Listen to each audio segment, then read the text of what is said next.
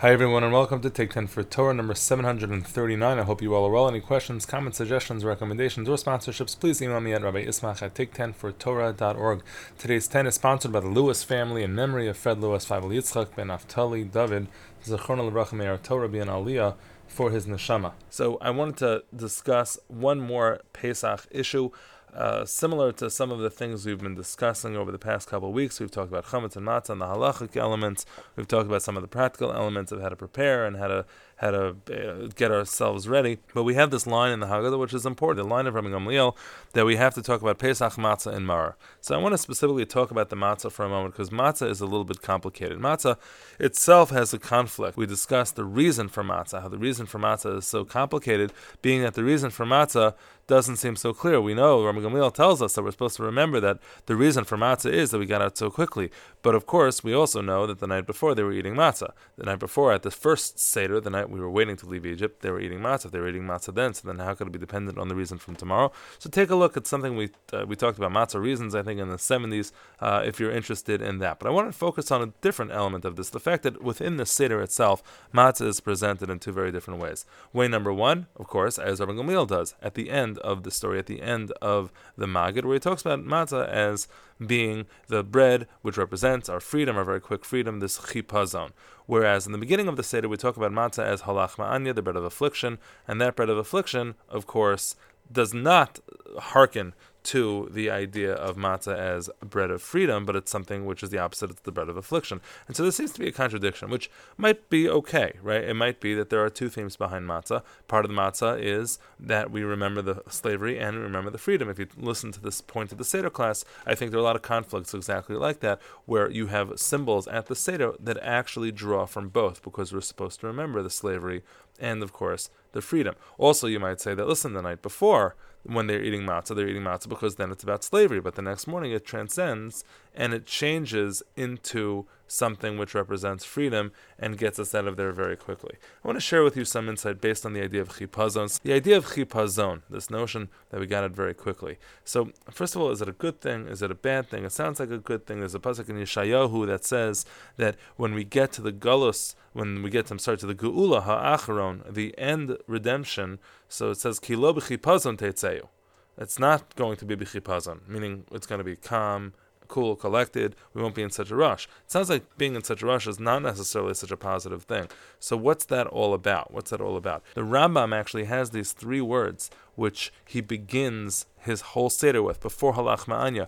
Bivhilu yatzanu miMitzrayim, we got out quickly from Egypt. What's this all about? Why is there such a significance and an importance placed on this chipazon, this haste? So we said before that it might have what to do with, matzah itself and the nature of haste versus waste, and sloth and going slowly and going quickly. It's the first mitzvah, HaChodesh Zalachem. We've thematically touched on that before. The Jews get out of Egypt, and the very first thing they're given is a watch, a clock, HaChodesh Zalachem. Start counting time. The very first mitzvah is this mitzvah of matzah, because you have to be very makbid and careful about time, because time is really the most important asset that we have. So that might be why chipazon and haste is such a significant issue.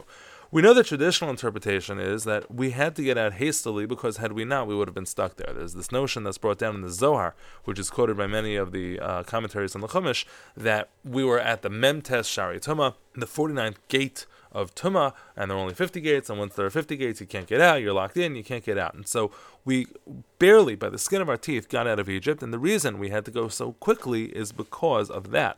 Because had we not gone quickly, we theoretically could have, God forbid, been stuck. And so to explain the pasuk in Yeshaya, in the Geula ha'acharon, we hopefully shall not have that problem.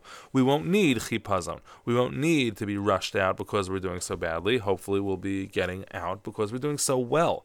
And so that's why the chipazon might not necessarily be such an important part of redemption, but it might be just an important part of that specific redemption from Egypt, and that's why haste is so important. We remember the haste in matzah, etc. I wanted to share with you another idea relating to the haste.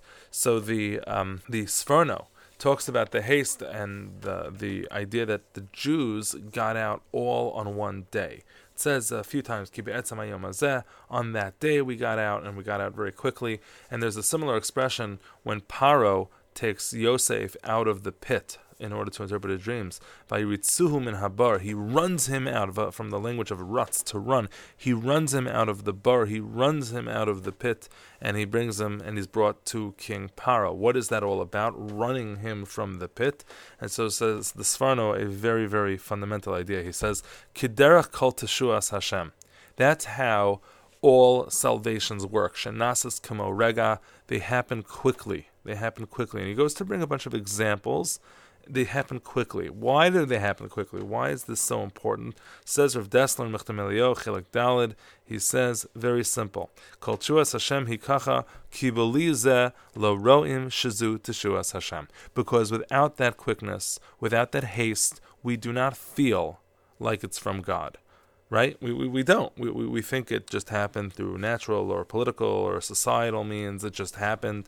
No, we think about the fact that if this had not happened this way, anu, vanenu, vnei, as we say in the Haggadah, we all would have been mishubadim laparo. The idea of haste is to make evident that it's from God. One might therefore suggest that in the Geula ha'achron that Yeshaya is referring to, things will be so obvious and so apparent because it'll be bayom hahu, on that day, Yeh Hashem echad u'shmo echad, things will be so theologically present and God will be so imminent that we will not need the idea of haste to show us it's God. But haste shows us the supernatural ability. You know, what's called haste? If you have a war that could take 28 days, and instead of taking 28 days, it takes 6 days, is that fast enough? So look at the 6-day war. Is it fast enough for people to think, oh, this is a sign from God? Or is it, okay, whatever, they were great tacticians, had great luck. So again, we have this problem that as quickly as something is, we have a general tendency to believe that it's not all about God, and so the haste makes it all the more obvious and all the more apparent. Rav Hirsch says the same deal,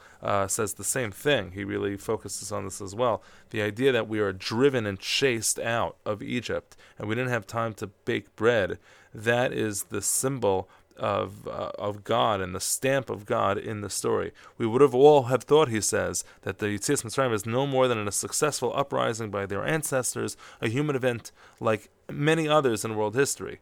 Right? There were 600,000 able men, he says. They couldn't have gone out. They could have liberated themselves.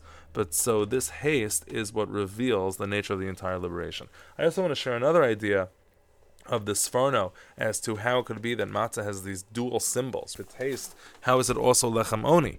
Right? So back to our original question, the Sforno says something very interesting. He says, why is it lechem oni? So there are a bunch of different explanations that are given in the Gemara for this notion of lechem oni. One of them is that one of the reasons that's given in general is that it's hasty bread because the ani doesn't have a lot of time. The ani is scrambling, particularly an eved, a servant who's at the beck and call of his taskmaster. They have to go, they have to do, they don't have the luxury to sit around and wait for bread to rise. And so in a very interesting way, this chipazon, this haste that begins when they are servants, when they are slaves, that actually turns into something very different. It turns into a very different symbol. That exact haste, which made it impossible to eat a nice geschmack, thick loaf of bread, made it impossible for them to also go and stick around and stay in Egypt. So that bread, in the same way, through the haste, it really meant both symbols. There are a few other interpretations. Some say the first night is about the haste, and the rest of the nights, whenever we eat matzah, it's about remembering the slavery. There are a variety of answers given, but I think that one's very satisfying. The idea that the night before we're commanded to eat matzah, and then the very next morning we're commanded to eat matzah, the symbols going from night to morning and changing so drastically, one being about the haste of being slaves, and the next morning, that very haste, that same rush, that every day, that stress, which is now turned into something which is so wonderful, shows us how a symbol can change and how our reactions are so dependent on how we interpret them and the circumstances that surround them. Something to think about. Have a great day.